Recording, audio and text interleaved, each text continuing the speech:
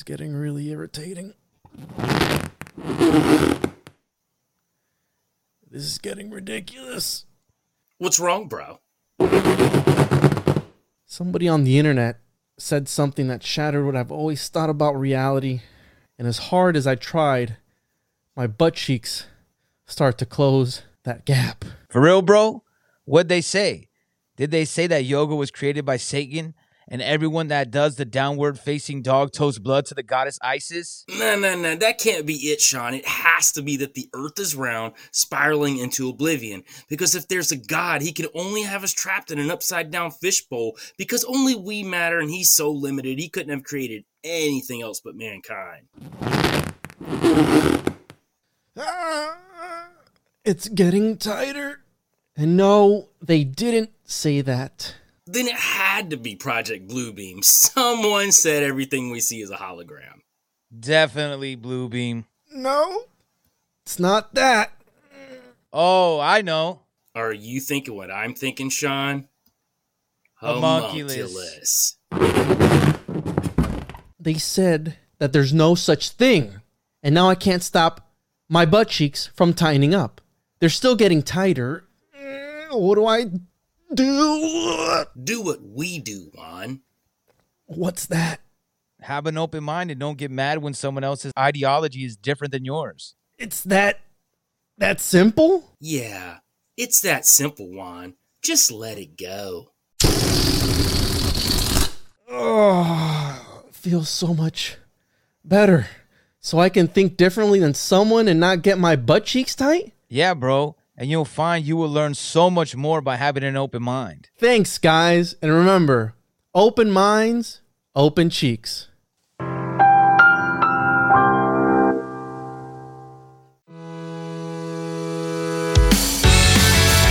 Shadowban Syndicate. Pucker up! This cuerpo transparente. They want to tell me what to think. I am over all the lies. I'll uncover what is hidden until they shadowban me. Shadowban me. You either misses or non-binary. Shadowban. Homunculus. Shadowban me. Shadowban Syndicate. Shadowban Syndicate. Welcome back to another episode of the Shadowban Syndicate. I'm one of your hosts, one of your beautiful hosts. How do I look, guys? I look good. Got the fresh cut. You know what I'm saying? Fresh. You know what I'm saying? I'm trying to look like Joel, bro. I'm trying to transcend that next dimension with the bald head, but I know he does. Do you use a razor blade, bro? Like, how do you get your head so shiny, dog? Like, how do you do it? I use a razor blade, yeah. Nice. I'm gonna do it one day, but welcome to another episode. Follow me on social media at the Juan Podcast. And where can people find you two lovely homunculus? Kill the Mockingbirds podcast on Instagram, Kill the Mockingbirds on Telegram, and Kill the Mockingbirds on all your platforms for podcasting consumption. Nice. I like that. And today we're going to be talking about somebody who talked about the language of the bird, so I think it's relevant. And we're going to be talking about Fulcanelli. And I'd be interested to see what you guys were able to dig up on this enigmatic guy.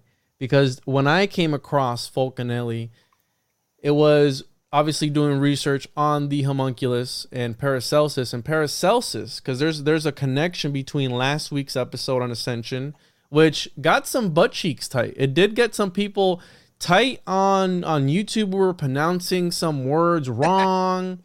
There was some comments. Mercabellus or the Mercabellus or something like that. They were Mercabellium, yeah. And for those cheeks, just so they know, we didn't say it wrong. We actually said it the Hebrew way of saying it. It is Merkaba. But are you Hebrew, Joel? Are you Hebrew? Like, I'm not Hebrew, but I did actually look this up. Canceled. I know. I'm not Hebrew, but I did stay at a Holiday Inn last night, so gonna say that. So we got some butt cheeks tight. We also did get some cheeks tight on the reel that Joel posted, which I mean, people were just tearing us a new one, really.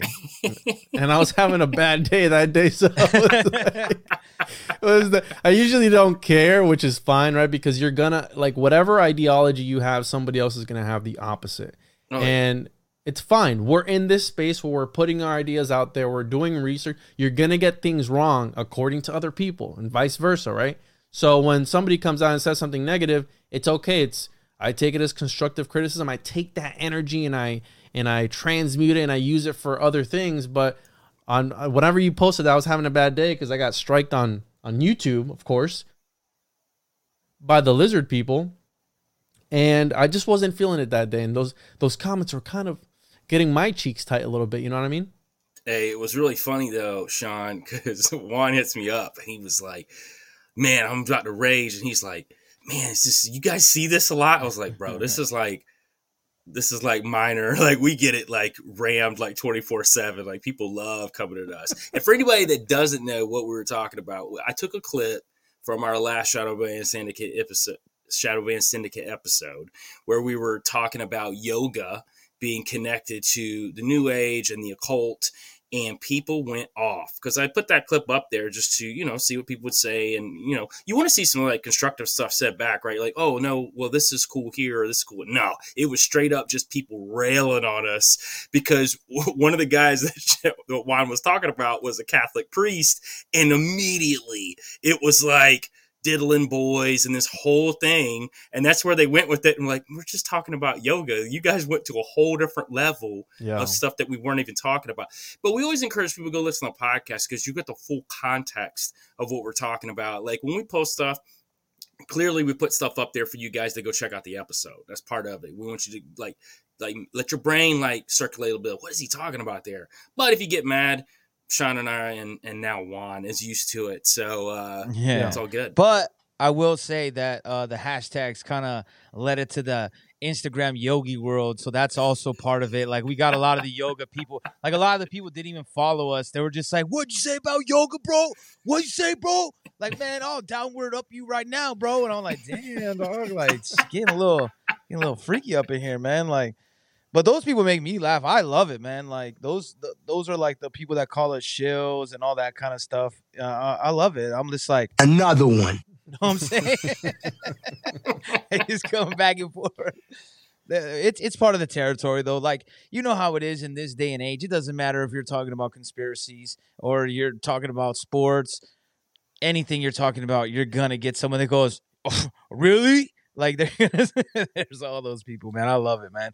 It's like the Springfield on The Simpsons, the town halls. You know what I mean? You just rah rah rah rah rah in the South Park, rah rah rah rah rah.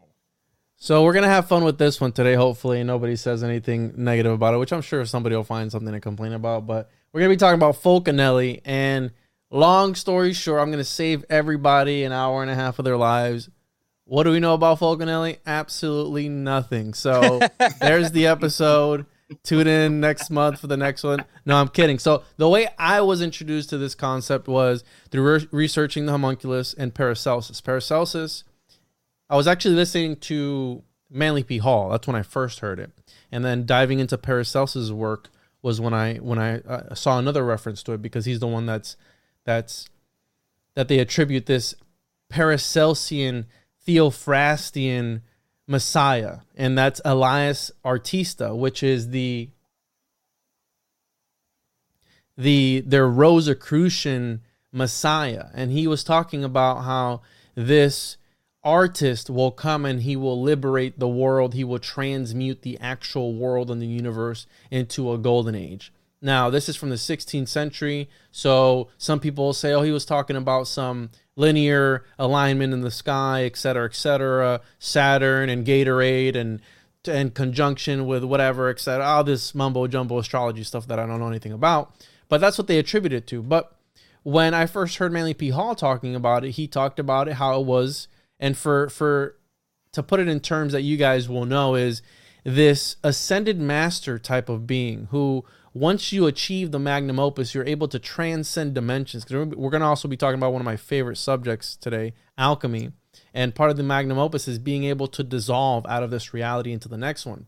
And to put it in terms that you guys will understand, this ascended master once you're on the right track, well, kind of sort of, he is in the bowels of the universe and reality, and he will peek his head out through the cheeks of reality at times and open up and go, hey, Sean, you're doing a good job, brother. And then he'll piece back out, and he'll always be there. You don't know whenever he's going to come out, but he'll always be there. So he's this interdimensional teacher, if you will, this, right? Like Luke Skywalker in Star Wars when he is talking to people with his psychic projection and you know what I'm saying? Like, you guys saw the new Star Wars, you know what I'm talking about?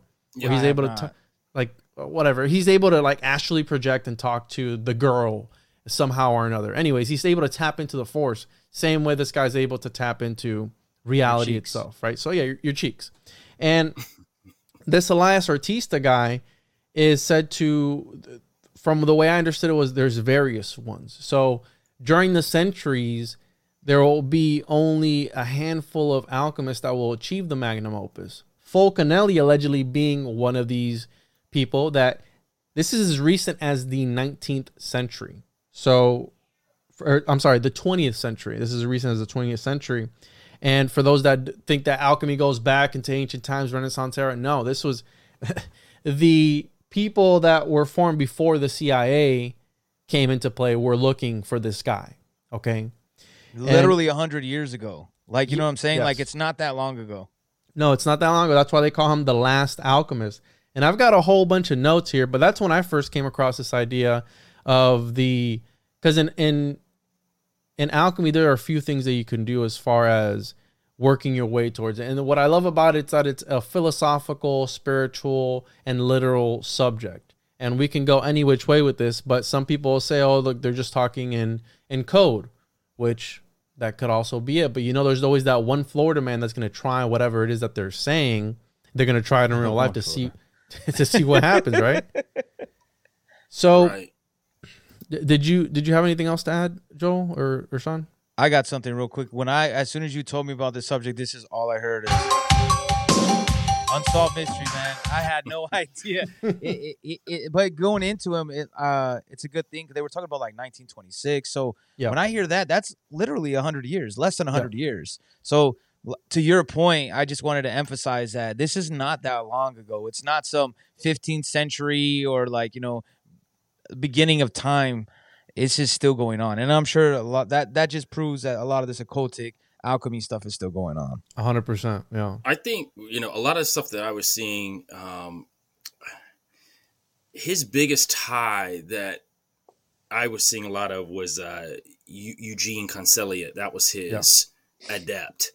And Eugene, from all accounts, now there's different people that think different things about this. Some people think that he was Fulcanelli, that he was just creating Fulcanelli as almost like a pseudonym to cover what he was doing, right? So that was one of the things they were talking about. I mean, they talk about Fulcanelli, turned lead into gold twice, but again, Concelliat was there when he did it, and that was kind of like the mirage, I think, in some ways. If you're just going from a base level, it could be that Eugene was just making up this character of Fulcanelli as his master as well.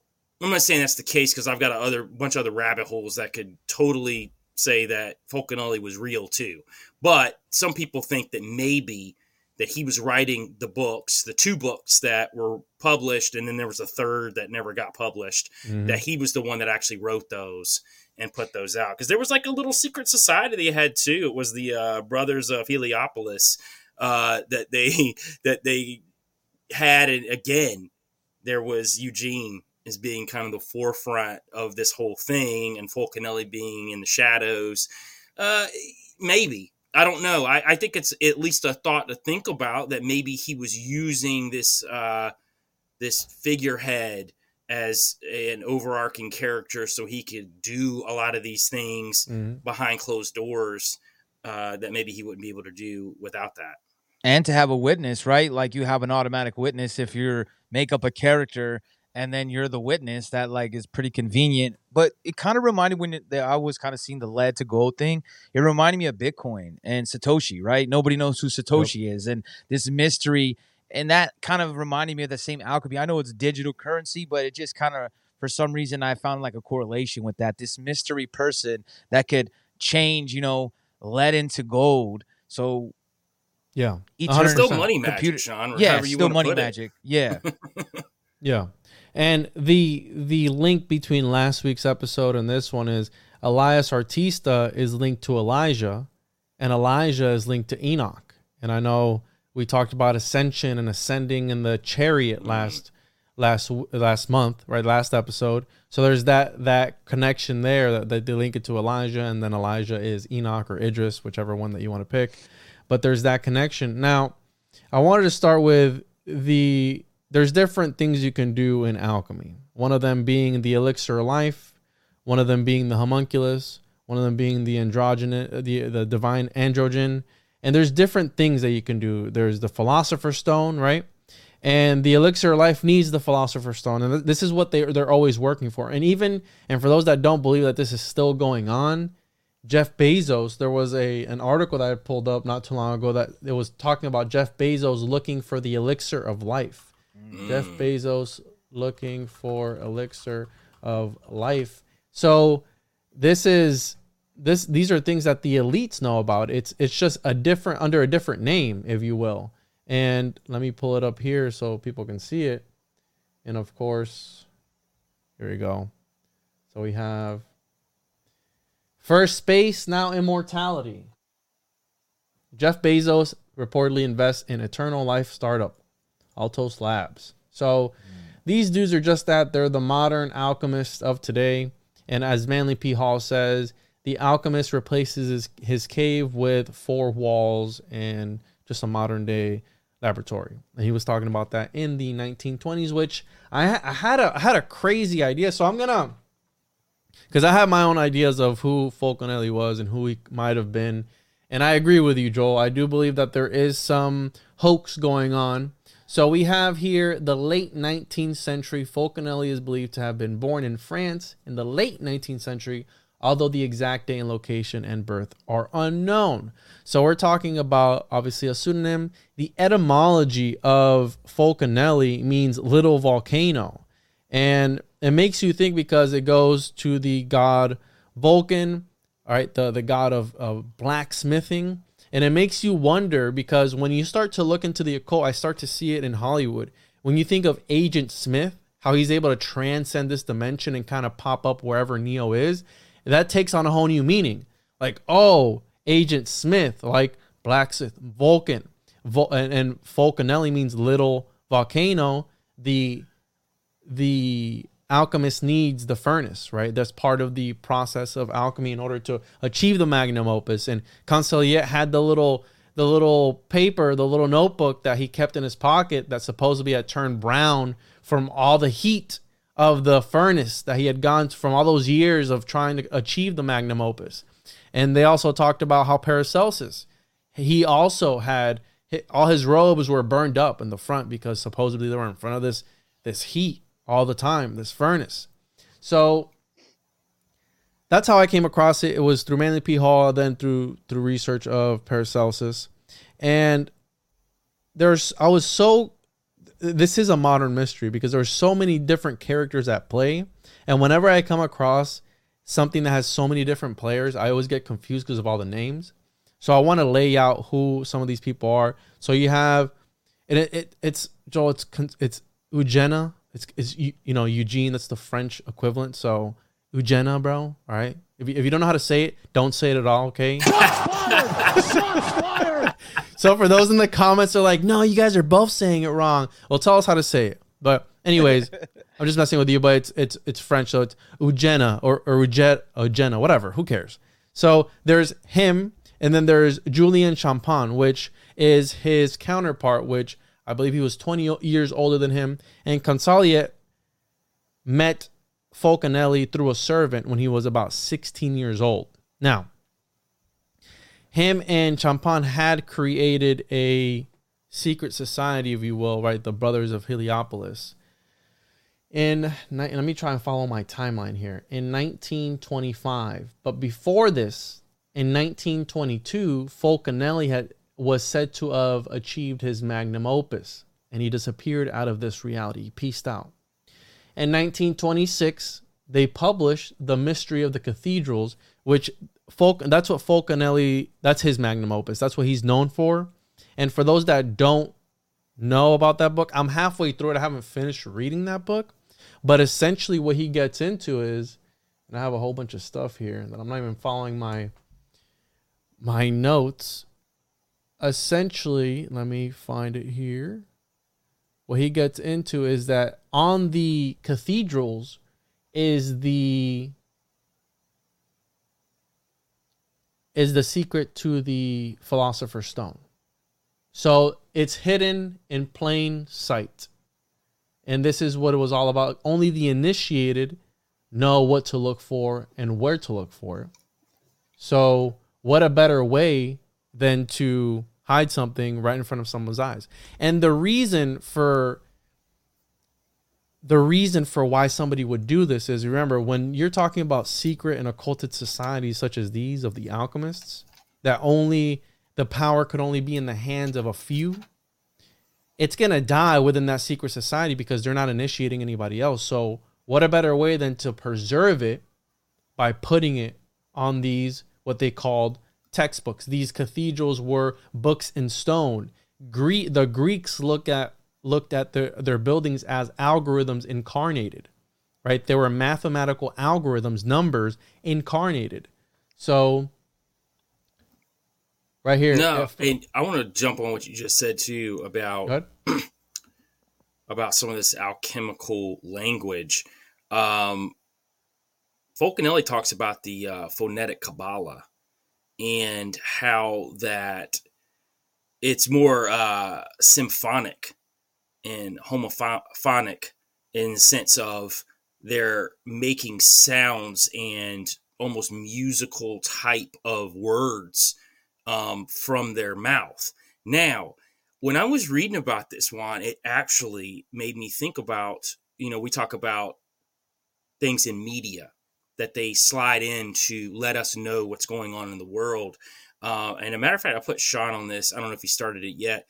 I'm really big into comic book audio podcasts. They're really well done. Marvel does some of them. DC just started doing them.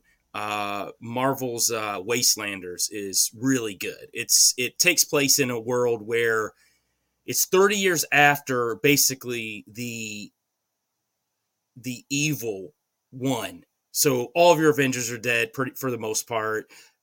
Most of the X-Men are dead. This is 30 years later. Dr. Doom, Red Skull, and who's the other one? I can't remember. Anyway, it's three of them, and they take over the U.S. Well, when this happens, Dr. Doom doesn't really take over. He actually gets all of his bones broken by the Hulk, and his assistant throws Dr. Doom into a like force field pit to trap him, and takes over his persona to rule this middle part of the U.S.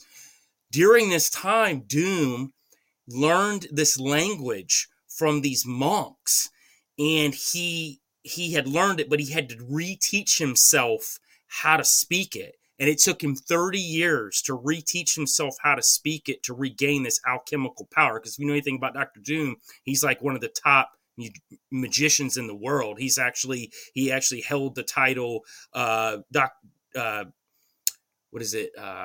Strange's title for a while as well, and took out Thanos at one point. Really? Yeah. So Dr. Doom's crazy. like, he's ridiculous, but he reteaches himself this alchemical language, and I can't remember what he called it in the show. But when we were talking about this phonetic Kabbalah, and I was like, oh man, that's what he's doing right there. It's this language, because he even speaks about how it's not actual words and consonants. And he starts doing it, and it's like this weird, like almost sounded like something guttural that didn't make any sense at all. But like he said, no, this was a language, and it was the essence of magic that people didn't understand. But yeah, man, it was so crazy, and I just tied those dots together. I'm like, man, they're always showing us in media. They're always showing us in just like the radio show I'm listening to. You know what I mean? They're telling you about alchemical languages and how important they are, and they're the fabric of magic. Yeah, and it's the language of the birds, right? This is what he referred the green language, and it's where he relates it to Enoch and Adam and all these things. And we have here, I found the notes because my notes are everywhere. And the hardest the hardest part for people to know is when you're putting together a presentation. The hardest part is compiling and structuring all your information. And for those that really want to know more about this subject, better than I could at least ever present it, I found a few different books that are phenomenal. My favorite one so far being The Morning of the Magicians, Secret Societies, Conspiracies, and Vanished Civilization, which Jack Bergier, which is one of the ones that encountered Fulcanelli, was also part of that book when it was written. There is The Morning of the Magicians. You have the philosopher, not that one, Fulcanelli in the Alchemical Revival, the man behind the mystery of the cathedrals. You have the Fulcanelli phenomenon. I also found some stuff on academia in Spanish because a lot of people in Spain really dig it, and I can read Spanish, so I was able to read that. I'd go to Fulcanelli, and then we have here I already said the Fulcanelli phenomenon, and there's another one. Obviously, the mystery of the cathedrals. And I haven't read The Dwelling of the Philosophers. I do have a copy of it, but that's the second book. And we have the Fulcanelli phenomenon, the story of the 20th century alchemist. A whole bunch of different good books on it. And also, I interviewed Jay Widener, and Jay Widener covers it in the Mysteries of the Great Cross of Henday. He talks a lot about Fulcanelli in that as well, because that cross, also Fulcanelli also talked about it. And I did interview him about that book on my show, episode something. I forgot what episode it is. But it goes on to here to say, it has long been believed that the Gothic cathedrals were secret textbooks of some hidden knowledge, that behind the gargoyles, etc., etc. And let's see here. It has long been believed that were secret textbooks. Behind the gargoyles and the glyphs, the rose windows and the flying buttresses, a mighty secret lay, all but openly displayed. And again, that wasn't a new concept. You have, who was it that had it on the Nicholas Flamel on this? He was a philanthropist, and he was supposedly able to give to people because he had figured out how to create the Philosopher's Stone. Therefore, he could make unlimited amounts of gold. And on one of the cemeteries that he had helped build, he had put it on supposedly on the entrance of it, the secret of the Philosopher's Stone. But you're only going to be able to know what they're talking about if you're initiated. The same thing with the mystery of the cathedrals. You're able to read it, but there's something behind the reading that you need to decipher. So you need to be initiated or read it over and over again until you finally get, I don't know. But essentially it's written in code. And the reason for the secrecy in alchemy, you ask, Sean, right? Because I know Sean's is curious about this, is because back then, similar to how we're being hunted today on these social media platforms, right? I got pinged on YouTube. When you say certain words and together with one another, you get pinged by the algorithm. Well, back then, you were pinged by the church, and you were literally burned at the stake for saying certain things. If you were accused of being a witch, you'd be burned at the stake. If you were accused of being an alchemist, you were a threat to the crown because only the crown could have unlimited amounts of gold. And it sounds very similar to today and the Federal Reserve, how they're able to quite literally make money out of thin air. So in order to combat that, the alchemists needed to learn cryptography. They were the first. They were the ones to come up with cryptography and to encrypt their language. So they would hide it behind symbolism, and they would use, again, symbols and this different language that only the initiated knew. And look at the Voynich manuscript; it hasn't been able it hasn't been deciphered even till this day. I did an episode on the Copial cipher that was deciphered after 250 years because they used an AI algorithm that was finally able to crack the code, but it was written 250 years, and they still don't 100% have the entire coding because it was written by a secret society of optometrists with the light hand, right? And let me ask you this. how is this AI able to figure it out? So if you want to start going into how alchemy's changed now, it's different. At least what we see, right? They're using it in a different way. You know, you were just talking about Jeff Bezos, right? You were talking about they're merging it with technology now. Alchemy and technology is becoming one and the same. So what if this is some sort of alchemy that they're using with this AI technology to be able to decipher some of these old texts, some of these old hidden knowledges? You know, like you said, they couldn't decipher it for 250 years, but then they were able to do it with the AI, at least to a point. Yeah. So what's really going on with the AI? What's going on with the technology? You know, is it infiltrated with some sort of entities? Is it some sort of alchemy that's going on, or both? You know what I mean? Because it's so crazy, man. This whole subject. You were just talking about Jacques, man. That guy, there's some wild stuff with him and Fulcanelli too, man. Because it all ties in with atomic bombs and nuclear power. Yeah. Super mad. Oh, well, they're non-binary, so I think they prefer they them. If you're gonna be talking about, but when you mentioned the Federal Reserve, that's funny that you mentioned them. You know, you're talking about them common now, and we were talking about Satoshi and Bitcoin. Yeah. Well, the Federal Reserve has now announced that they have their own new service, an instant payment transfer called FedNow service.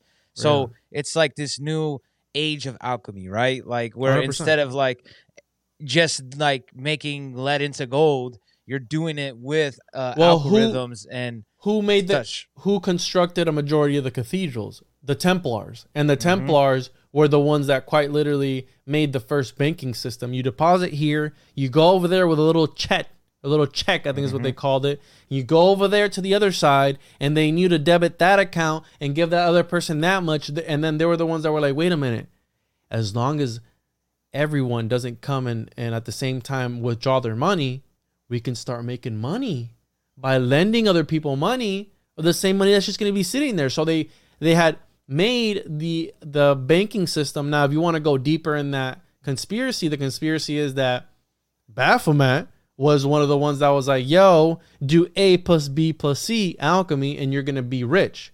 But you gotta give me your soul, bro. There's, a little thing. You know what I'm saying? Just give me your soul. Do a blood pact, because well, you're seeing that going right now with the whole Silicon Valley Bank, man. Right? Yeah. Like the reason why that people don't understand is they did a bank run. So 3 days before, they're like, "Hey, this bank's about to collapse." They wave that red flag and hurry, so everybody pulls their money out. I believe that kind of stuff is intentional, right? Because they're trying to get us into. At that time, just going to a regular bank when you're talking about the Knights Templar and all them, they were just trying to get you into that system of control. Now it's changing because everything's digital. Everything's, technology has caught up to the plans. So now they're trying to get you out of that bank and into that digital bank. So it's just the same thing, except now on a digital front. Yeah. Yeah. And just to go back with the whole the Jacques thing, because we're talking about technology and how alchemy is with technology now. Yeah. So Fulcanelli actually met with Jacques about a nuclear bomb, right? And he came to warn him, Andre Hellbronner. He wanted him to go tell Hellbronner basically not to do it. And I'm going to read this little piece from Fulcanelli. This was supposedly transcribed from Fulcanelli to... That's my favorite quote. Can I read it? It's my Jacques. favorite quote. This is The Secret of Alchemy. Is that the one that you're going to read? No, it's not it, actually. All right, never mind then. Or maybe you better not read. When it goes to "This is the secret of alchemy," that's my favorite quote. Let me read that. Okay, I'll let you do that part of it. Now, what he was saying was, you're on the brink of success, as indeed are several others of our scientists today. Please allow me be very, very careful. I warn you, the liberation of nuclear power is easier than you think, and the radioactivity artificially produced can poison the atmosphere of our planet in a very short time. A few years. Moreover, atomic explosives can be produced from a few grains of metal powerful enough to destroy whole cities. I'm telling you this for a fact. The alchemists have known it for a very long time. I shall not attempt to prove to you what I'm now going to say, but I ask you to repeat it to Hellbronner. Certain geometrical arrangements of highly purified materials are enough to release atomic forces without having to recourse to either electricity or vacuum techniques. If you want to read The Secret of Alchemy now, you can, or I can do it. So let me pull up here. The Chicago Pile 1, I believe, was the what he was talking about essentially. That was later, and that was in 1937 that he met with him, and then in 1942 is when they came up with this, and Jack was actually the one. So this is the world's first artificial nuclear reactor on December 2nd, 1942. And the meeting with Bergier and Fulcanelli was in 1937, which was 5 years before this. So 38, 39, 40. 5 years before the first ever artificial nuclear reactor, and 8 years before the Manhattan, the Trinity explosion, the test. So when he saw that, he's like, wait a minute, I got to tell the Americans. So he told the Americans, and then bada bing, bada boom, they're looking for him because they're like, yo, this dude's got some manuscript by Bacon that supposedly has this formula for this material that can obliterate cities with a bright light or something or other along those lines. And the quote that you're going to read, I have it somewhere here because that's way ahead over here. It's one of my favorite quotes because he essentially reveals the secret to alchemy. And I have to find it, bro. You can read it if you want. The secret of alchemy is this: there is a way of manipulating matter and energy so as to produce what modern scientists call a force field. The field acts on the observer and puts him in a privileged position via the universe. From this position, he has access to the realities which are ordinarily hidden from us by time and space, matter, and energy. This is what we call the great work. So here's the thing. I'm going to give the guys that say that nuclear bombs are fake a little bit of credence. And this is why I'm going to say that, because he basically breaks down to Jacques right here that you don't need much to blow up a planet. He's telling you this. He said it's been done before. He said it's been done many times. He's actually speaking to like old Earth. He's speaking to a time that was long in the past, which a lot of people think that there was some sort of nuclear fallout millions of years ago in some sort of battle, which I kind of lend credence to as well. But he's bringing this up. So what if like these bombs really aren't what they say they are? What if like nuclear technology exists, but it exists in a more alchemical sense, what he's talking about? Why else would they be trying to find Fulcanelli? And if you know anything about Jacques, he was also a spy. So like he did a lot of things. And he was huge into UFOs as well, man. He actually wrote a book about UFOs. He was one of the greatest esoteric and occult authors ever after the fact. And it's probably because of this meeting that he went there. Right. Well, I think what a lot of it boils down to is, first, I will say that alchemy has been like, when you look it up, they basically say it's medieval science, right? That's how the disguise of it. And I do think that a lot of these people believe now, whether it's true or not true, I think that they believe it, right? That's why it really makes me think that all the elitists and all the occultists really are like, It's still real to me, damn it. it's real to them, but it doesn't mean that it really is real, right? So, and maybe if you go with the manifesting, and if I manifest and this happens, it's just so and when you say the alchemical, I think that there is a lot that can be made with nuclear, right? Because that is chemicals, that is putting things together, compounds to create something that's more destructive. And when they said blowing up the planet, I think they mean more torching the earth, because obviously the planet, if it's blown up, there's just fragments, right? Then we would be on another planet. That'd be a whole or dimension, and that'd be a whole nother. Yeah. I was just saying, like, let me add on here. So before that quote, there's more to that quote because that's a whole long thing. So he says, "You asked me to summarize for you in 4 minutes 4,000 years of philosophy and the efforts of a lifetime.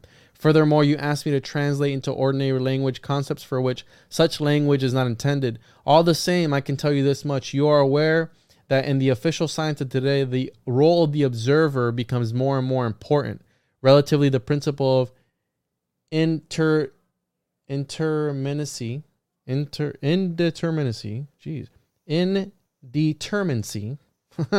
shows the extent to which the observer today intervenes in all these phenomena." And then he goes on the secret of alchemy. But then the conversation continues, and he goes, but what about the philosopher's stone, the fabrication of gold? And he's asking Fulcanelli. He goes, these are only applications, particular cases. The essential thing is not the transmutation of metals, but that of the experimenter himself. It's an ancient secret that a few men rediscover once in a century. So then he goes on to say, and this is because Bergier supposedly had a photogenic memory, a photo, right? He could remember everything. So that's why we're taking this for what he's saying.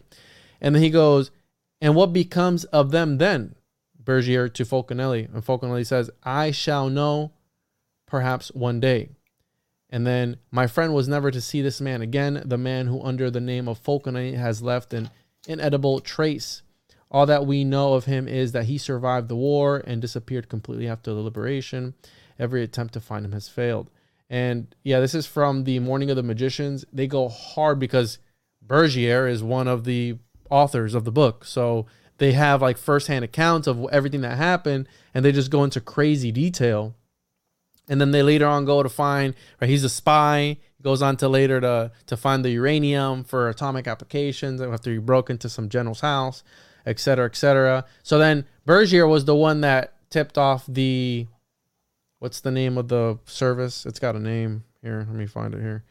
The people who came before the CIA, which is SSA, the office.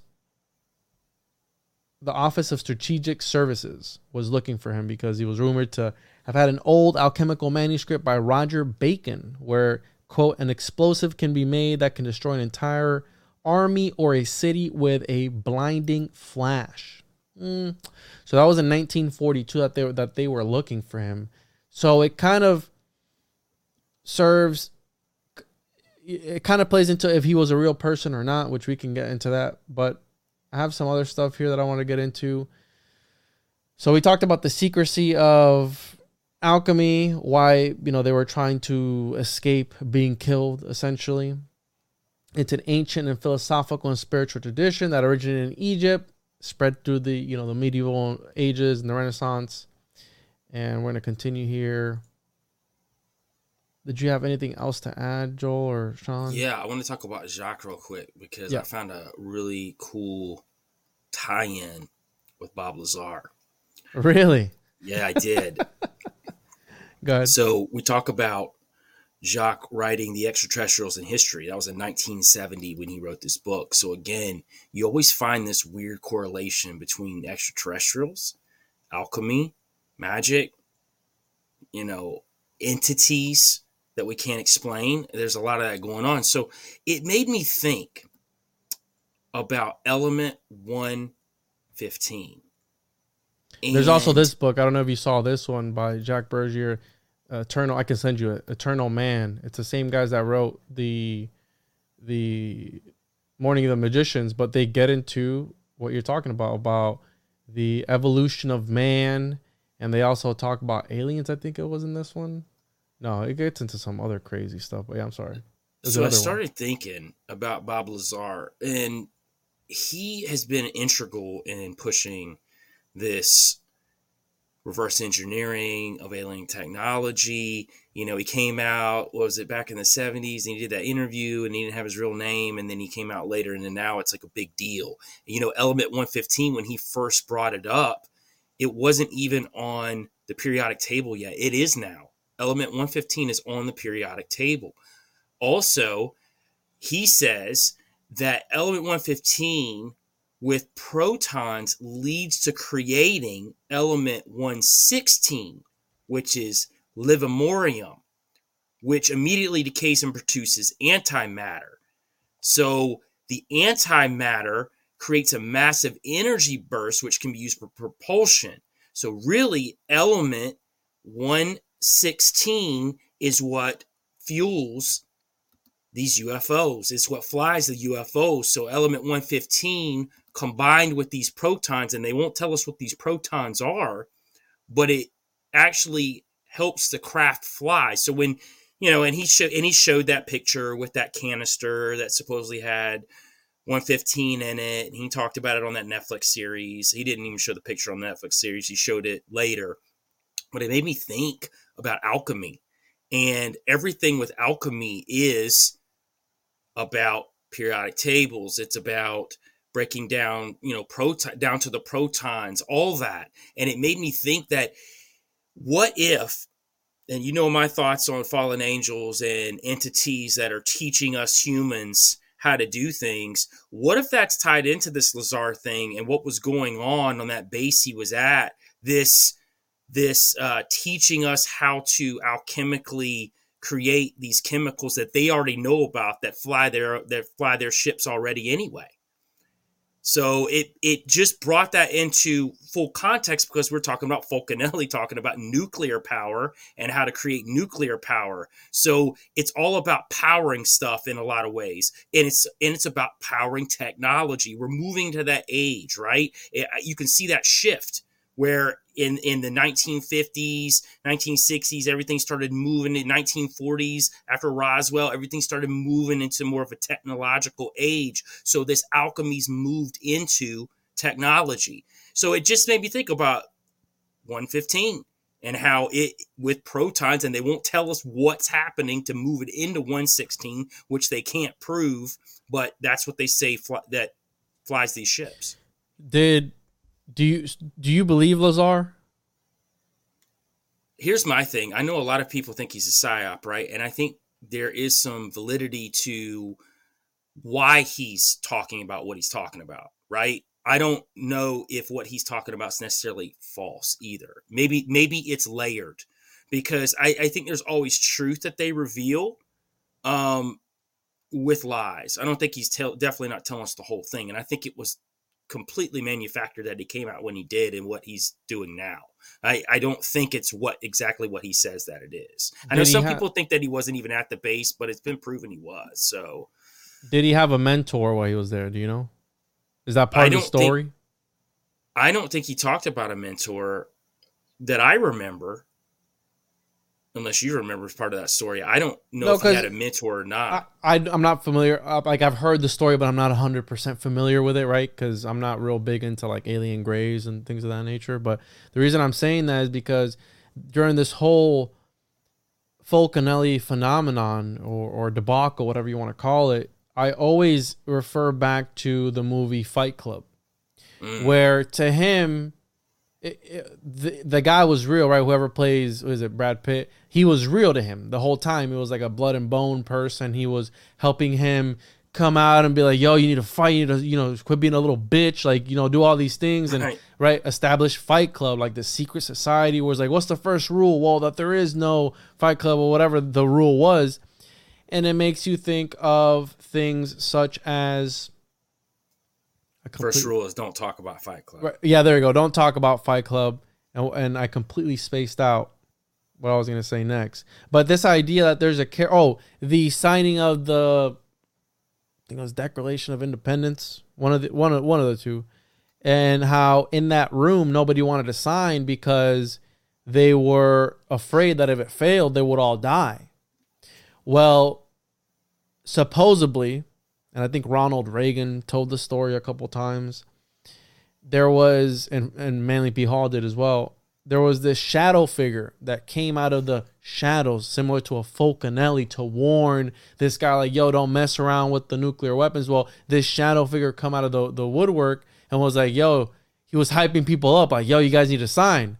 And then it was like, yeah, we gotta sign, yeah. So then they all start getting hyped up. Everybody signs, and then after the fact, it was like, yo, who was the hype man? I thought it was you. Nah, fam, I thought it was you. And then they're all going back and forth. It was like this man who they don't know how he got in there. Nobody knows who he was at the end.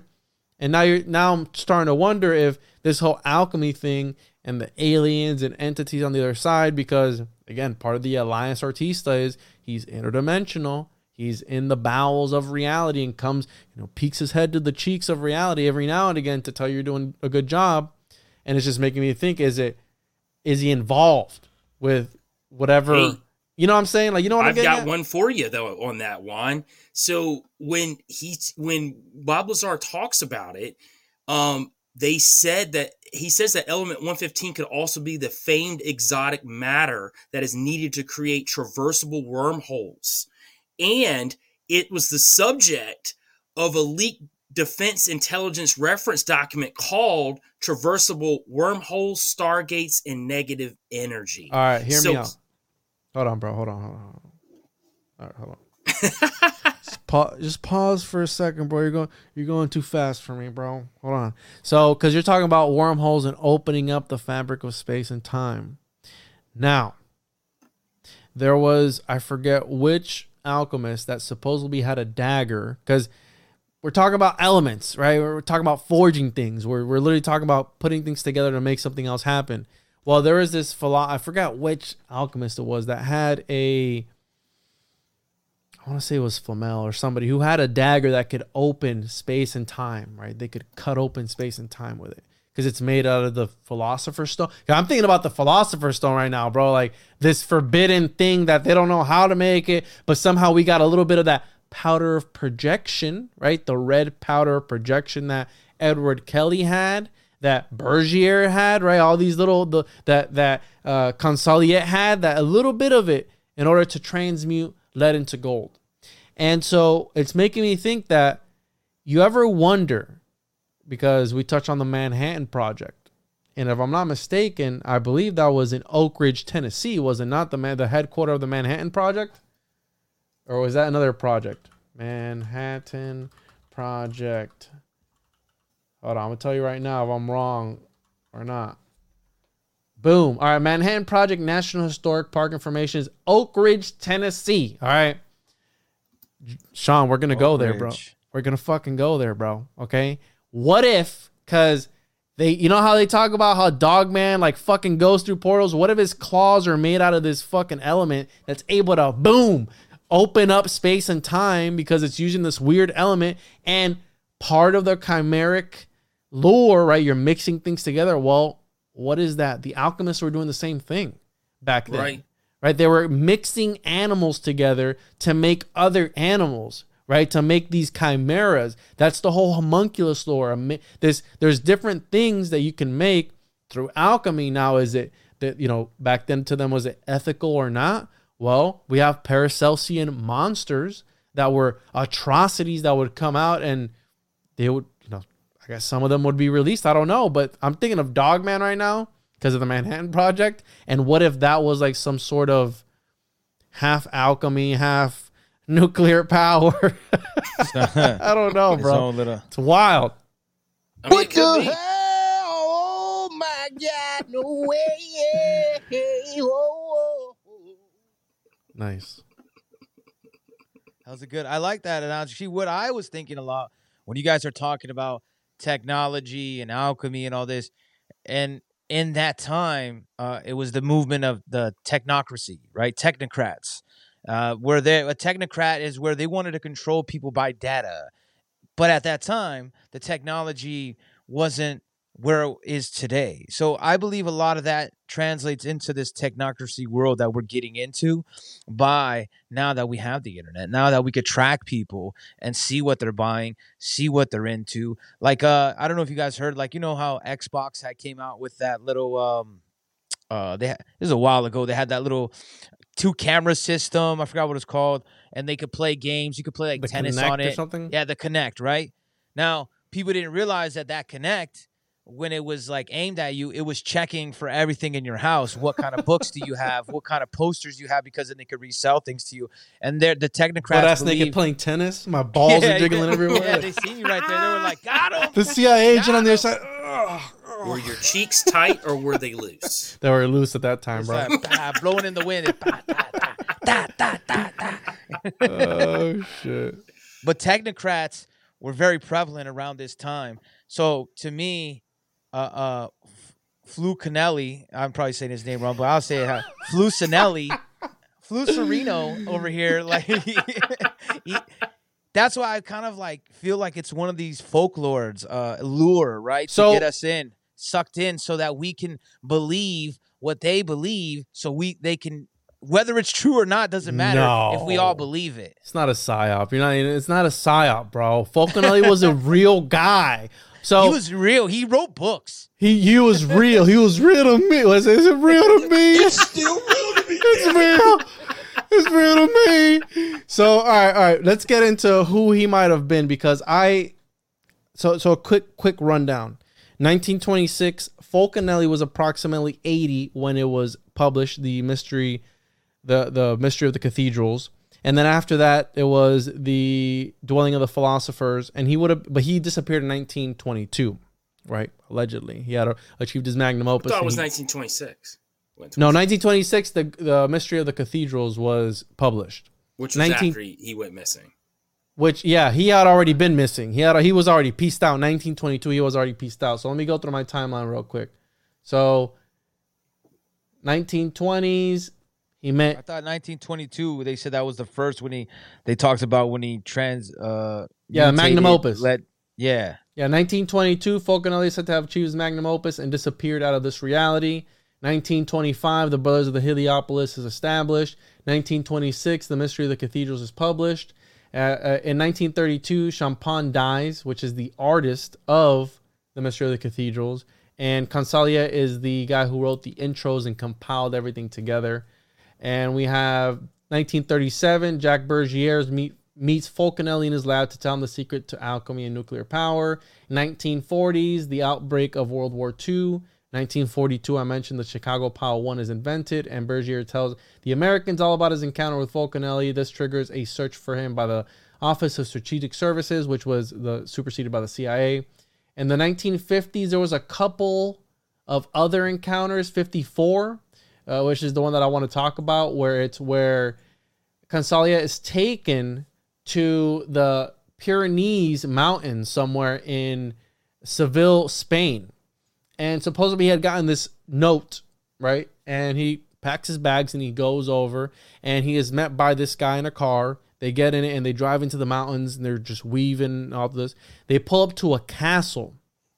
And in that castle, out comes Fulcanelli, which at this he's time... like younger, right? He's younger. He's supposed to have been at least... He was 80 in 1926. It was 30 years later. So he had to be at least 100 and something, but he appeared to be 50 years old. And he goes, the master carried his 80 years lightly or something. He was or other. androgynous too at that time. So they go in to this castle, and in the courtyard, he calls it an alchemical enclave, this secret, alchemist paradise. And it's making me think of the Rosicrucians and the idea of the invisible college. And it's also making me think of Twineman's hidden hyperspace kingdoms, where the elites go to these hidden places that maybe it's metaphysical, maybe not.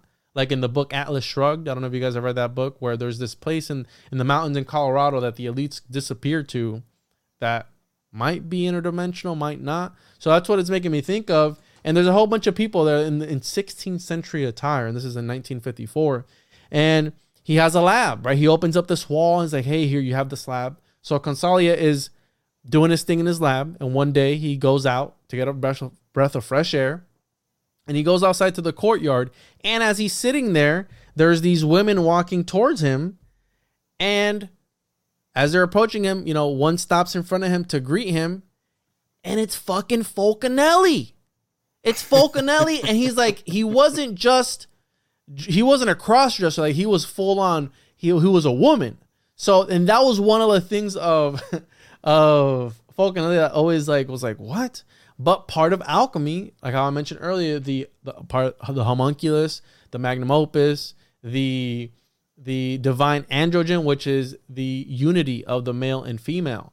And again, there's things in alchemy that are symbolic, which this could be symbolic, or it could also be a physical thing. Some writers have written about it being a physical transformation. And it's making me think, because in alchemy, the alchemist would say, don't let there even be a fly in the room as you're doing your alchemical works. Well, in the movie The Fly, what ends up happening to him? Where he's trying to to jump, right? To teleport from one end to the other. He ends up letting a fly in his lab. And there's numerous movies that show stuff like that. Yes. And when you're talking about Funkadelic, Funkadelic, you're really it's reminding me of Fulcanelli should have an 80s movie, Funkadelic, day off. You know what I mean? Like Ferris Bueller's Day Off. It sounds like he's just having a little fun with it. Look, I got balloons as boobies. You know what I mean? Like, Yeah. hey, I'm a woman now. Make a Like, great Netflix movie because I mean they could throw in their transgender stuff in there, but they could put all kinds of things in there. But I wanted to reach back real quick because now that I kind of typed some stuff up and I was talking about technocracy, this kind of leads more into kind of what you guys are talking about. So maybe it is a little bit more the alchemy and the occultic world is tied into most things because Smith, a California engineer, invented the word technocracy in 1919 to describe, and this is his quote, the rule of the people made effective through the agency of their servants, the scientists, and the engineers. And to me, the scientists is where it really stands out because alchemists are scientists, like in a different sense, but that is the same. Like Joel was saying earlier, they both go by the periodic table and the elements and what they're using to create things. yeah, absolutely. It's about the projection, so the purification. And what a better picture because this is, I think, now, let's get controversial here, boys, because I mean, I think that tight. We're yeah, some cheeks are gonna get tight. But here, check this out. What if? Let me just put this out there. What if, right? These alchemists aren't dead. These alchemists are still alive. They've just changed names. Well, what if they're trying to quite literally transmute our reality in this world by pushing such things as the transgender agenda? So I totally agree with you. when you have this divine androgen, right, rebus, which is the unification of the female and the male together, that's what I believe. Because on Baphomet's forums it says coagulate and dissolve. Well, I also think that's a hint to he's sitting supposedly on the Philosopher's Stone. This cubic stone is the Philosopher's Stone allegedly. And by you coagulate and dissolve in and out of reality, I think that they're trying to quite actually with this whole hermaphrodite transgender agenda, I think that they're trying to plug that into the matrix, whatever that may be, and manifest it in real life, this divine androgen, which is part, again, of the magnum opus. And what do they want to do? They want to, right, the great reset. If that's not another alchemical change, the new world order, I know that triggers a lot of people, but that's all the same, essentially the same, the magnum opus, except with a different name. The Great Reset, the New World Order, it's all the same thing because it's Listen, brother, thing, yeah. when I go into the NWO, when I enter that ring, no, but I think you're absolutely right. I think it is something that is connecting it all because all these things, we talk about it, and that's like what me and Joel try to talk about a lot, and I'm always going to give pushback on everything until I can kind of see it our way, right? Because we can only decipher things the way that we can perceive it. And it does make sense that these guys would like not only transcend and transgender, right? Kind of like transcend, trans, like the whole same word goes into like how words have powerful meanings. But if I don't know if you guys ever gone down yeah, you know how I don't know if you guys ever been down the rabbit holes of like Nick Cage I've been or in some Tom holes, Hanks, some Nick Cage holes. Oh, Hey. boom, bah. No, but how they show them like, hey, this is a picture of this guy that looks like Nick Cage from the 1800s, Yes. or name the actor. Keanu Reeves. Yeah. Keanu Reeves, another one, which is great on that Inside Job, man. They do a funny one about Keanu Reeves. But that could be possible, right? That could be very possible that these guys are still alive and they're rebranding themselves and they're forgotten, like, because they disappear for whatever reason, or they create these alter aliases, right? Mm-hmm. That this guy didn't exist. He existed, but not that name, right? And you use these alter egos to put out some of your work, put out your publishings. So that way, a lot of people still do this to this day. They use stage names. It's the same concept. Yeah. They have a stage name, and then they just go from there. Well, check this out. Eliphas Levi, he was one of the first modern ceremonial magicians. Mm-hmm. And he was inspiration for the Hermetic Order. He literally talks about the great work and its significance when it comes to Baphomet and Androgen of Mendez, which is like a pan type of god.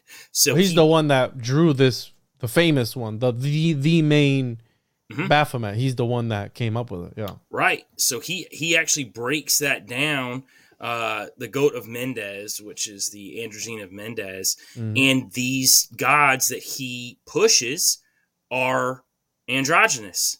are what we would talk about as transgender now. And I think more so than transgender, I think they want to move us to a sexless, a true androgynous being. I think that's ultimately what they're pushing. I think they want to say that we're going to actually transcend a sex. We'll be asexual at that point. I agree. I totally agree with you on that. And that ties like, into transhumanism as well. Yes. So I think that's what they want to do. And I think these alchemists, and just in my opinion, I think these alchemists are tied in with these beings, these fallen angels. I think they've talked to them. They've got this knowledge from them. And yes, they are doing these things. Mm-hmm. I think they are able to transverse. They crossed over. They've seen some other transverse things. These cheeks. They are transversing a lot of cheeks, man. Those guys like Aleister Crowley, man, they've been transversing all manner of cheeks that's possible. Broken Goat smokes cheeks, everywhere, man. Cow cheeks, alien cheeks, men, women, whatever, man. They're all about the cheeks. Dogman cheeks. Like they've been up in it, man. They really get down though. I mean, to each his own. Now, I agree with you with the whole the trans thing. Like I do think they want to make asexual, but I think it's not just. In my opinion, all of this, whether it comes from the politicians, the elites, the alchemists, or the occultist people, I believe they want to take away creativity. Because I think the most dangerous thing is creativity. That's why they want everybody asexual drones that are just kind of like, hey, what do we do? Worker bees that just follow the queen, and hey, whatever we got to do, if we got to die for it. That is what I believe, because I believe critical thinking and creativity go hand in hand. And if you've noticed, in the past year, creativity has fallen off a lot. Like a lot of people just copy and paste. That's how they did it for the record industry and the movie industry for a long time. Yeah, there's original pieces here and there, but for most part, it's just these recreations of stuff we've already done. You see it online, Sean, even with posts. Somebody will create a great post, and then somebody copies it, gives them no credit, and just copies it and puts it out as their own. I'm not talking about me or anything. But you do see that a lot. Yes. Where people just want the easy road to either success or notoriety or whatever. And here's the thing. That queen bee is going to feed them that. Yep. Hey, it's easy. All you got to do is just take what we give you. Become this androgynous being who just, you'll get all the pleasure you need from us. Just do what we tell you to do. And that's what they want to sell you on. TikTok's a perfect example. Look at like when a sound is big, right? A trending sound.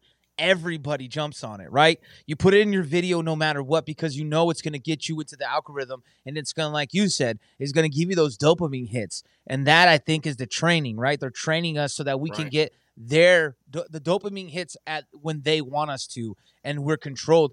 You're seeing it time and time again. I've noticed, and I've been saying this for a while now, and it seems to be getting worse, because if you notice a lot of the younger generations, like I've talked to people and their kids and they're just so focused on this gender or my sexuality at young ages, where you're like, why are you focused on that? They're not talking about their ambitions. They may have interest in things. I'm not saying that they don't have interest, but I think that's just like the first phases of it.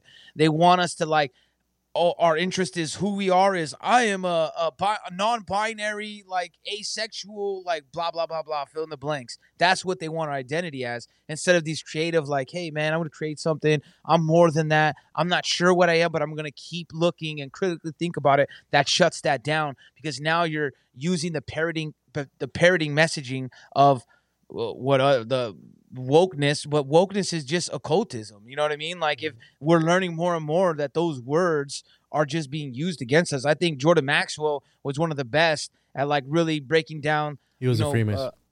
That's right. Rest in peace. Hey, Freemasons are people too, bro. You know what? Freemasons are people too. I'm sick and tired of everybody getting on the Freemasons when, hey, they were molesting kids like the Catholic priests. Just saying, man. You're gonna get us canceled, bro. Listen, I know, I'm already canceled. They're like, he's a Mason. I knew it. If there's any, whatever happens between two consenting adults, hey, more power to you. Whatever you want to put between your cheeks is your problem. But my issue is when they start to push it on the mainstream and they start to push it on kids and implement it in schools and doing all these different things like that right there. To me, that's sickening to me. That's You know what I'm saying? Like that's a whole nother level of, it's how do you say it? Depravity? Is it because people are depraved and But they're here's sick? a thought too. So you've got these elites, right, that want to disrupt how life should be by teaching kids certain things. I think there's a part of it. I don't think it's just evil intentions, man. I think that these elites, and I think these alchemists. Alchemist. Yeah. Yes. It's okay. Daddy's Alchemists. got you. Alchemists that have been around for a long time, I think they wholeheartedly believe this is how we get humanity to ascend. I think that's what they believe. I think they talk to these entities and they're like, this is what we have to do to get it to this point of humanity, to where humanity is going to now evolve past our physical shells. And I think that's part of why they do this. So Jay Widener calls it in his book Homo Luminous, which is this light being, this androgynous light being that so part of the magnum opus is creating this light of when you transmute lead into gold. And that's only a byproduct, the lead turning into gold. The light that occurs during that reaction is supposed to transform your genetic structure entirely. And that's what takes you to this next level. To add some context to that. And I was going to say something else, but go ahead, Sean. I think it's like the Thanos theory, right? The Thanos mindset. What Joel's trying to say, I kind of agree with that, because when you watch the Avengers, Thanos, right? He's like, I got to wipe out half of the universe. Not that he wants to. He feels that that's the only way that everybody could survive. So I do agree that some of these alchemists and occultist people, they think that, hey, this is the only way we could survive if we don't ascend, right? So we have to do, I'm not saying all of them, it may be nefarious, but I kind of understand what Joel's point is that there's a lot of people that think it's only nefarious, but in their mind, they might be doing the best thing. And that's why I think of it's like the Thanos theory, right? Because he thinks that that's what he has to do to save people. He's like, I can't save all of you, but I could save half of you. I think it's the same concept. Yeah. Agreed. And to bring it back to Fulcanelli, because so in 1954, that thing happened, the divine androgen, after he saw him as a woman, right, on that whole tangent we went on because of the woman, the divine androgen. Once he sees him, I forgot exactly what he tells him, but he kind of paraphrasing, like, you will know once you have achieved your work, you will go to, I believe he says, the south in order to find the chosen land or something or other along those lines. Paraphrasing, of course. And so after that, he leaves that place, and supposedly he says that he remembers it dreamlike. And you can actually find recordings of Consalia on YouTube. There's recordings, interviews of him. You can hear his voice, and he was a real guy. He was a real person. Mm-hmm. So people, they always go, okay, there was another book that was never published. What's up with this whole guy? In 1978, there was another guy who I couldn't confirm it, supposedly claims to have met this master alchemist in Italy, and to him it was Fulcanelli. But who was Fulcanelli? I have my own things, and I have this theory, and I don't know how crazy it is or not, but, and I might not mean anything to you guys because you guys don't really watch a lot of Manly P. Hall, but I think that he could have been Manly P. Hall, because now there were contemporaries, they were around the same time, right? Manly P. Hall was born late 19th century. We got the early 20th century that he was really coming out. In 1928, he came out, or 1926, he came out with The Secret Teachings of All Ages. I could be getting my dates wrong. But around the late 1920s, he came out with The Secret Teachings. And he wrote that book, but he never talks about Fulcanelli in any of his writings. And Fulcanelli is probably one of the most influential alchemists. And Manly P. Hall was really into alchemy. He had a lot of different alchemical texts and plates and books and rare manuscripts. He had the first plate in The Secret Teachings of All Ages is the Count of Saint Germain, which is another immortal alchemist, another one of these enigmatic figures that survives 300 years in history, and we don't know how. And it's because of Allegedly, he had Well, found man, out. y'all talked about secret societies a lot too. He did, yeah. But I was hinting at because they said that Consalia couldn't have been him because some people think it was him, but some people say that.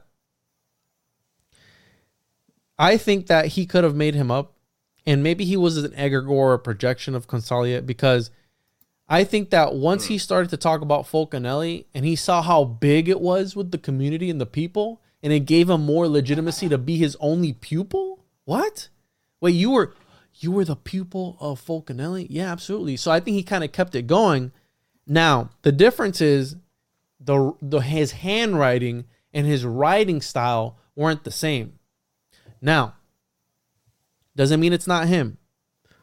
Also, it would put him at, he would be too young to have come up with this work, right? I think that was Champagne. So we have Consalia. People think it was him. Is believed to have been Fulcanelli. After he saw the prestige and effect the name Fulcanelli had, he stuck with it and maybe kept it going. It gave him more legitimacy, but some say he was too young. He was in his early 20s when the Mystery of the Cathedrals was published, so he couldn't have written this magnum opus. But then I think about Manly P. Hall. Manly P. Hall was 20-something when The Secret Teachings of All Ages came out, and that was one of the greatest works of all time. So allegedly to scholars, there's no way. But I disagree because, again, Manly P. Hall. The difference is in handwriting. And then we have Champagne, which is the artist of the Mystery of the Cathedrals. And he was Consaliate's mentor. They had a 20-year difference in their ages. So Julien Champagne was a lot older than he was. And he was also another one of the ones that allegedly had met Fulcanelli. Now,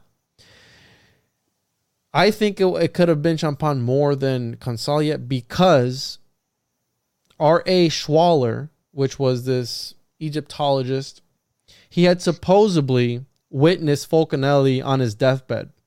He was rotting away, allegedly because of the magnum opus and the working in the alchemical lab. Well, Champagne in 1932 died he had this absinthe addiction, I guess. He was drinking a lot of absinthe. That's like moonshine level. Yeah, I drank it alcohol. before. It's pretty good. And supposedly he died. What'd you say? No, I've drank it a few times. It's pretty good, man. It's to get you a trip, man. So they said that he had gangrene and his toes literally rotted off towards the end of his life. So we have this R.A. Schwaller guy talking about how he had met Fulcanelli and he was on his deathbed and rotting away, but rotting away not from drinking absinthe, but from the magnum opus, from doing so many the things in the alchemical lab. Now, one of the things that when you first Google Fulcanelli, the first picture you're gonna get is of this bearded guy, right? This guy right here. Yeah, that's Julien Champagne, right? That's the guy that we're talking about that would drink absinthe, and this is Eugene or Eugene. This is Consalia. Well, can I get a little Joel Thomas on you real quick? Yeah, go ahead. Like, because I've been thinking about this a lot too. Like, well, what if Fulcanelli was multiple people? Because Fulcanelli is a entity, right? That has entered into numerous, and you're talking about what he's drinking. Let's go, baby! That's what I'm talking about. Angels, baby, we're back. No, seriously, like, hear me out. I know I chill with Joel a lot, but no, seriously, I always give him pushback, and he knows this. But when you think about it, right, a logical explanation for these multitudes of him living in these different time periods and different handwritings is because Fulcanelli is an entity. Alcohol is spirits, what, bro? What are right? you talking about, man? Alcohol is spirits. So him drinking that absinthe, what's it called? Absinthe, yeah. Absinthe, yeah. That is also a hallucinogen, right? Because it's Is it really? Yeah, it's a hallucinogen. Like, it makes you hallucinate a little bit. Not like it's a lower end hallucinogen, depending on how much you drink. Trip. You remember that movie? When they get on the absinthe? Man, we drank that and ate like what's it called? A couple eighths of shrooms and shit. Bro, are you serious? So, like, just imagine he's drinking that and he's opening up his meat bag, for a better term, with Joel, you know what I mean? His meat bag open, the bodysuit for another entity to come in, and then it's multitudes of people. Nephilim, baby. All right, listen. For the I'm saying it's a Nephilim, possibility. baby. Listen, guys. Listen. I had to do it for you Yo. because they would have got mad. Appreciate See, it. I'm saying it. This. You did that for me, Sean. Thanks, buddy. Listen. That's So- brotherly love right there in the flesh. Y'all heard it. You guys, ladies and gentlemen, you just witnessed a gay moment between Sean and Joel. So listen, guys. I like that idea. Baby, I'm trying to go to the next level. I'm just saying it makes sense though. Seriously, it's logic. It's Yeah. logical. That's part that we could take that. Now, let me wrap up on this because Schwaller also talked about showing Fulcanelli a manuscript on the mystery of the cathedrals, allegedly, right? And that he had taken a few days to give it back to him. Let me follow my notes here. And let me pull up the article here that I have on it because he drew that picture when they met. That portrait of Julian Champagne, the one that I'm sorry, it was this one right here. This is the sketch that Schwaller did in, I believe that's 1930. And so, and this is another one. This is a self-portrait, and there's he is in 1927 in his lab. Now, one of the things that, and he was an art. I mean, he was a great artist. I mean, look at that. That was one of his more famous paintings. And the Lesseps, which was I guess a royal family at the time, their kids wanted to study with them because they were taking on students. And so right Speaking here, of which one, some people think that Fulcanelli came from the royal family. yes, that's also another. Yeah, that's also another. There's so many fucking rabbit holes with this guy. So Schwaller explained to Andre Vollman the circumstance surrounding his first meeting with Fulcanelli and why he decided to work with him. I came in touch with the man quite naturally. We were frequently at the same cafe, etc. I never took a liking to Fulcanelli, but he was the only one in Paris I could talk to about the alchemical work. He had a few disciples of sorts, a fellow named Bocha. I remember Eugene Cancelia, of course, who never left his side. Now, Eugene, who also never left his side. Well, Champagne and Eugene were married, were joined at the hip, if you will, divine androgen style. They were both joined at the hip. He knew what he was doing from a practical point of view. And also, Champagne was practicing alchemy since he was 16 years old. So he was well-versed in the alchemical arts. Okay. Now, he knew what he was doing from a practical point of view. He was about 10 years older than I and rather well connected in the publishing world, or so he told me. But there were aspects he did not understand, theoretical aspects, what I call doctrine. He made a technique of proper gesture needed in the work instead of leaving it, etc., etc. So apparently, Eugene, after the fact, didn't think that Eugene didn't think that Champagne was well versed in the minor opus, the lesser work, which is about purifying your soul and all this other bullshit, right, et cetera, et cetera. And he goes on to talk about, I showed him, Fulcanelli, the documentation I had gathered of cathedral symbolism. He got very excited and assured me he would give me a hand in publishing it. I was at the time thinking about moving away from Paris. The whole social affair was taking too much time, but had been working on a book with detailed proof through the structural elements of the cathedrals and through the sculpture and ornaments that they were a Christian expression of the Hermetic work, right? I did not talk to him about all the material I had gathered concerning the symbolism of the cathedrals. At the time, I intended to publish something on the subject, and he made me believe he could help me. He had connections. He really was most interested when I showed him the manuscript and asked to borrow it for a few days to look at it more closely in view of presenting it to the publisher. It took me a long time to get the manuscript back, and when he did return it, his opinion was that this material should not get published, that it revealed too much, and publication was bound to lead me to adverse consequences. Mind you, this is Champagne that he's talking about. A regular confidence man, he was that one, but I admit I had thoughts in that direction myself, and he merely confirmed them. While I had other things on my mind, I had other things on my mind, and I was at the time preparing to move up to Switzerland, and that was an enormous undertaking. We left shortly thereafter, and I gave no further thought to the matter. I didn't stay in touch with the Paris people. Wanted to get away from all the social involvement. Then in 1926, I find out about the publication of Le Mystère des Cathedrals. It was completely based on my work. Now, this guy could just be a hater too, right? Schwaller, the book, right? He could be a hater that maybe he was hating on Fulcanelli. But the one part that really fucked me up was when he's talking about the death. He, when already sick, when he came to me last time, limping someone and complaining of circulatory problems. And he persisted in the insane desire to come forth with whatever he had thought he had understood. So he talks about how he was rotting away. He was turning black.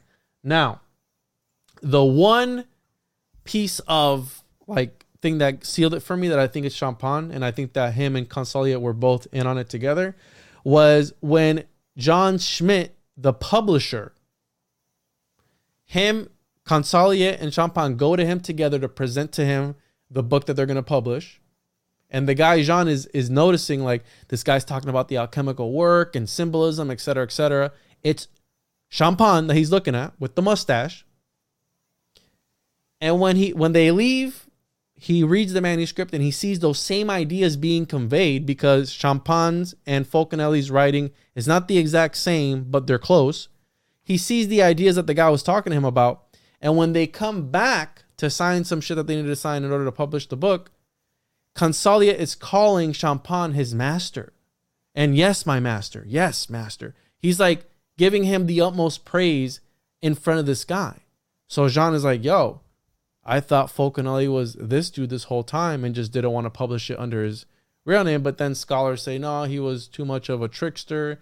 He was, he couldn't have published this magnum opus. What if, again, he could have been being demonically possessed by this thing? Because Consolia after the fact was saying that neither him nor Champagne were Fulcanelli, that none of the two were Fulcanelli. So either they had a falling out and he was like, yo, fuck that guy, I'm not going to say that he was Fulcanelli and give him all the credit, and we're just going to leave it in the air because he's dead now.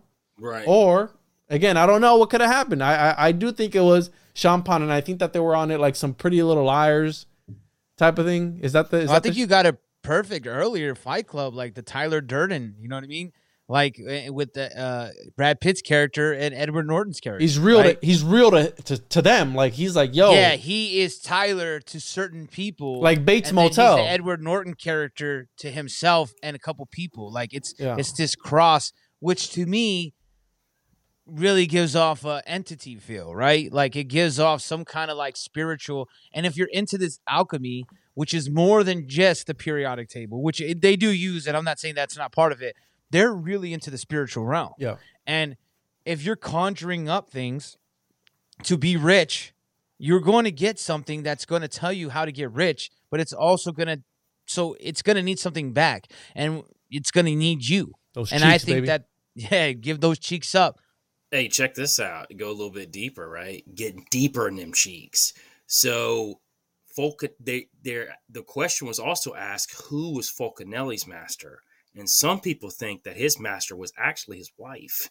Now, if you start tying it into all these handlers in Hollywood, Will Smith, Jada Pinkett, you've got Ronald Reagan and his wife, who was super tied into the occult. Biden's Jill. Yes. You got Jill and you got Joe. I mean, you can go down the line of all of these women that were controllers. I mean, we're talking about Reagan, man. Do you know when Reagan got shot? Do you know that his wife was so freaked out that she got tied in with an astrologer? Do you know this astrologer mapped out his entire presidency for 7 years? 7 years. Do you know that his plane would leave when she said that it could leave? There were times when his plane would fly out at 2:22 in the AM. Bro, he was tight. You said Reagan, right? Yeah. He was tied with Reagan. Manly P. Hall, too. Exactly. So you can tie all of this in to this Fulcanelli thing because, again, it's something to do with these female handlers when it comes to these guys that have power or prestige in a certain arena. And nuts. It's something to it to think about. I mean, even if Fulcanelli's not real and he was something that was made up, maybe she's Fulcanelli. Maybe this woman behind the scenes was Fulcanelli. Maybe that's why they didn't ever show her and no one really ever saw her except for the few adepts because she was a woman. Maybe that was part of it too. And also, they had a secret society too, yes. right? They had a secret. Oh and they had it in no! a close What circle. about what you just said when he came back? You just kind of threw me into head. When he came back, Fulcanelli was a woman. But if Fulcanelli was a woman the whole time, right? If Fulcanelli is like not Fulcanelli, you know what I'm saying? But that's who the actual master is. And then this champagne guy is taking all that information and publishing it and posing because that's the master. Maybe something like that will like what? too, you know? What's the Perry guy that dresses up as a woman all the time? What's Tyler his name? Perry. Tyler Perry. That's some Tyler Perry shit. Or what is it? Big Mama's House. You guys remember seeing those movies too? Nah, I don't watch it. I've never actually watched a Tyler Perry movie. So you see Big Mama's House though with Martin Lawrence though, right? Well, Big Mama's House, but I'm saying that not the what's it called, the Medea's. Medea. Yeah, no. Watch any of those, bro. This shit's whack. Big Mama House, I'll fuck with that, but I'm not gonna fuck with the Medea's and shit like that. So the verdict being that, yeah, it could have been because the first one to have the name Fulcanelli was the wife of, I forgot who it was, in her little notebook that they were part of the cafe. Let me find it here. I had it somewhere anyways, but yeah, the first appearance of the name Fulcanelli was from a woman. It was from a, let me pull it up here. So this is in Spanish, but the Fulcanelli pseudonym that we found for the first time in the documentation, private of Jean Emily, whatever this name is, wife of August Bartholdi. So the marriage was intimate with the family of Lesseps. So that would play into him being part of the royal family. But this is the first time a note from Jean Emile, whatever her name is, over Fulcanelli in 1910 to 1912. And for everybody that's listening and not watching this is all in Spanish. So just like watching Juan like translate it, just like da-da-da-da-da-da-da. Yeah. So again, dude, right. I mean, the I must know Spanish because I'm reading it fine. You're drinking that absinthe, bro. He's like, yeah, I know what that says. Durante 15 años champagne. Yeah, he's fucking reading Spanish for us. So yeah, I was reading Spanish for this. I was watching Spanish podcasts about this whole ordeal, and it was so vast, and I still don't know who the fuck this guy was. But my favorite part was that interdimensional castle, because it always seems that wizards and alchemists have a tower, have a castle. It's all about the castle that they're in. So again, you got Harry Potter with the castles going through the walls and the train station. I don't know, man. I think that the verdict so far, he could have been a real person, right? He could have been this interdimensional alchemist. Number 2, he could have been Consolier or Champagne. Number 3, he could have been this entity that was possessing people, right? Because, and let me get your cheeks tight a little bit, Sean and Joel. Did you know that in the word altar, the word bar in Sumerian means altar? And what do you do at a bar? You consume wine and spirits. So again, that phonetic Kabbalah, you know what I'm saying? Like all these words have meaning. There's a deeper meaning behind everything else, and that's why they lay everything out the way they do. So think about it next time you go to drink at a bar, you're at an altar in Sumerian terms, and you're drinking wine and spirits, and you're opening up yourself for demonic possession. So again, well, in Sean Chris terms, it's just a place to chill. So I never thought I'd be talking about Fulcanelli and aliens and dogmen all in the same episode. That dogman part where that I really, bro, I'm on that now, because when you said the Philosopher's Stone as the clause and interdimensional travel, that makes a lot of sense. Listen. It's part of the homunculus lore, and part of the homunculus is it does what you need to do. And I think that these dogmen are like these meat suits that people jump into to have fun. Let's take it for a spin. And where did all this originate? We're talking about the Manhattan Oak Ridge, Tennessee. And what's going on in Oak Ridge? Yep. Some shady shit's going on in Oak Ridge, bro. No, some weird stuff. And when I went up there was a sign that said, what was it? Gatlinburg, the gateway to the Smokies. And I was like, the gateway? You talking about a portal, bro? Like, what you know what I'm saying? Like, what are you getting at? So I think something, and it's really dark. I think I seen the same sign, but the sign to me said something different. It said, "Dumb ways to die. So many dumb ways to die." Maybe we've seen a different sign. I'm not sure. Maybe we saw it different. I saw the one that said keep your butt cheeks tight because Dogman's out here. But you're right. It's a gateway, right? All that terminology is, Yes. is intentional.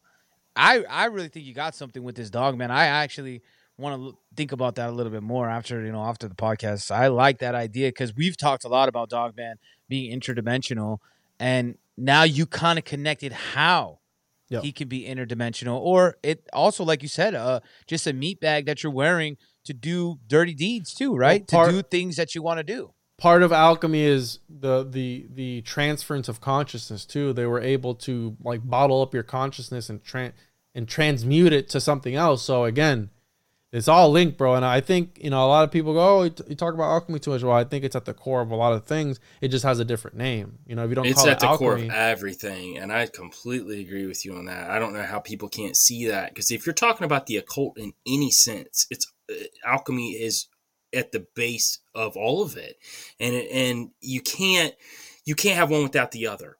So I don't see how people can't understand that part of it. I just think people don't want to understand it, and I think that's a lot to do with it. I don't think that it's that they don't believe it. It's just too much. And it is, because it's secrets behind secrets behind secrets behind secrets. Like you said, you're looking at a cathedral, and there's all of these different secrets that tie together, but you have to be an initiate to understand what those symbols mean. And even if you understand those symbols, you still have to be able to put them together In the right order Right. to decipher it. Yeah, like to actually know what it means.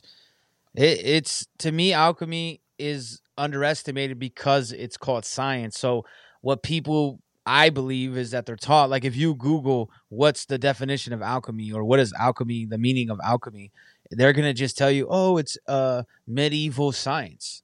You know what I mean? No. In the mid ages, that's what they kind of like. You said it doesn't say that? No, I'm saying that, that people aren't going to understand it. Like they Yeah, because they're going to look at it as, oh, it's just, they didn't know at that time, they were putting shit and blood on it because they thought like shit and blood together would be so good, not knowing that it's actually spells and different ways of using elements around you to manipulate things. To sum everything up in a nutshell, what you were saying, Joel, behold, said Boehm, and this was a philosopher, a German philosopher, he will show it to you plain enough. If you be a magus and worthy, else you shall remain blind still. So again, if you're that magus, if you're that initiate, you're gonna see it. Otherwise, you shall remain blind still. So this is what they were all getting at with the mystery of the cathedrals. And again, the mystery of the cathedrals is a whole nother episode, and the dwelling of the philosophers, whole nother episode. This is just Fulcanelli, the entity or the man, or whatever you want to call it, and its story, right? He's they, them. He's probably Do you non-binary. think when Fulcanelli changed to a woman, they called him Fluzanelli, like a floozy, Fluzanelli? Hey, Fluzanelli, what's up? I don't know. Fluzanelli be getting everybody head around here. Yeah, bro. I don't know. You'd be getting everybody's interdimensional. They call her Jawbone. Got that strong crimson chin over here, bro. So that's what I got on Fulcanelli. You guys got anything else? I think this is a hell of an episode. You got something else? No, I said I that's what I had too. No, I think you described it the best, where it's like really 4 options of the possibilities. Like we haven't come to a conclusion because it's so difficult to actually come to a conclusion when you're forced to kind of take the word of a bunch of different people and then you're piecing it together. Plus, it was such a long time ago. We sound like we can interview a lot of these people, but I think you put I think the champagne thing does make a lot of sense. And I think if not, then it may be some kind of entity as well, like a combination. I think it's probably a combination of all 4 answers you said. Remember, I just think Sean and I's relationship got a lot stronger after this episode. Just remember that we're taking the word of alchemists, and what were alchemists known for? Cryptography. So take that for what you will, because I've had people, on the Jay Widener episode, he's an alchemist. They're like, he never says what he's talking about. I go, since when have you known any alchemist to be straight up and straightforward? Like, that's their whole thing, bro. Like, you know what I'm saying? Like, they're not gonna be straight up because they're alchemists. You know what I'm saying? You gotta earn it. You gotta read the books and Well, they don't get that Juan, me, and Joel. It's just You're the best around. Nothing's gonna ever keep you down. it's true, man. Like, why would you believe a liar though? That's like the people that are like, hey, he lies all the time, but this time he's telling the truth. So I got a button for you, bro. Homunculus confirmed. Eat a bag of dog dicks. Homunculus confirmed. Good God. That's a homunculus. And this is my favorite one right here. Ready? Certified homunculus. Monkadelic. Oh man. I like it. All right. You should have. The only thing I would add to that instead, eat a bag of Dogman dicks. Well, listen, I'll tell you off air. But yeah. Anyways, let's plug our shit. Get the fuck out of here. Juan, tjojp.com. I am working on a member site, so I did change the URL. TJOJP, the Juan Juan Podcast, abbreviated.com. Find all my links on there. And follow me on Instagram at the Juan Juan Podcast. Kill the Mockingbirds podcast on Instagram. Kill the Mockingbirds on Telegram. Sean Chris, Joel Thomas on all your music streaming platforms, as well as you can find Kill the Mockingbirds on all platforms as well. You will see probably a link tree at this, and if you feel the urge to donate, just Here comes the money. Here we go. Money talk. Here comes the money. you know what I'm saying? Let me just chill it up real quick for a second. Donate to Juan and Juan podcast, Kill the Mockingbirds podcast. Why not, bro? It's just $1 a day, bro. And then that keeps the homunculus alive. We're trying to keep the homunculus alive. We're trying to get Gensaki back, save the gingers. And we're trying to feed all the homeless lizard people. It's a lot going on in here. We need your help. Your support goes a long way. 90 patrons, bro. We're almost to 100 patrons. So shout out to all you patrons supporting the show. And yeah, send us some money for this because we had to read a lot of shit to get to this. But yeah, we'll catch you guys on the next one. Maybe the next one we'll talk about some fallen angel, Nephilim tech or something. We'll figure it out. So, as always, Don't get me like that before we go off air. Smile and wave, boys. Smile and wave. Bye. Shadowban Syndicate. Pucker up. This corpo transparente.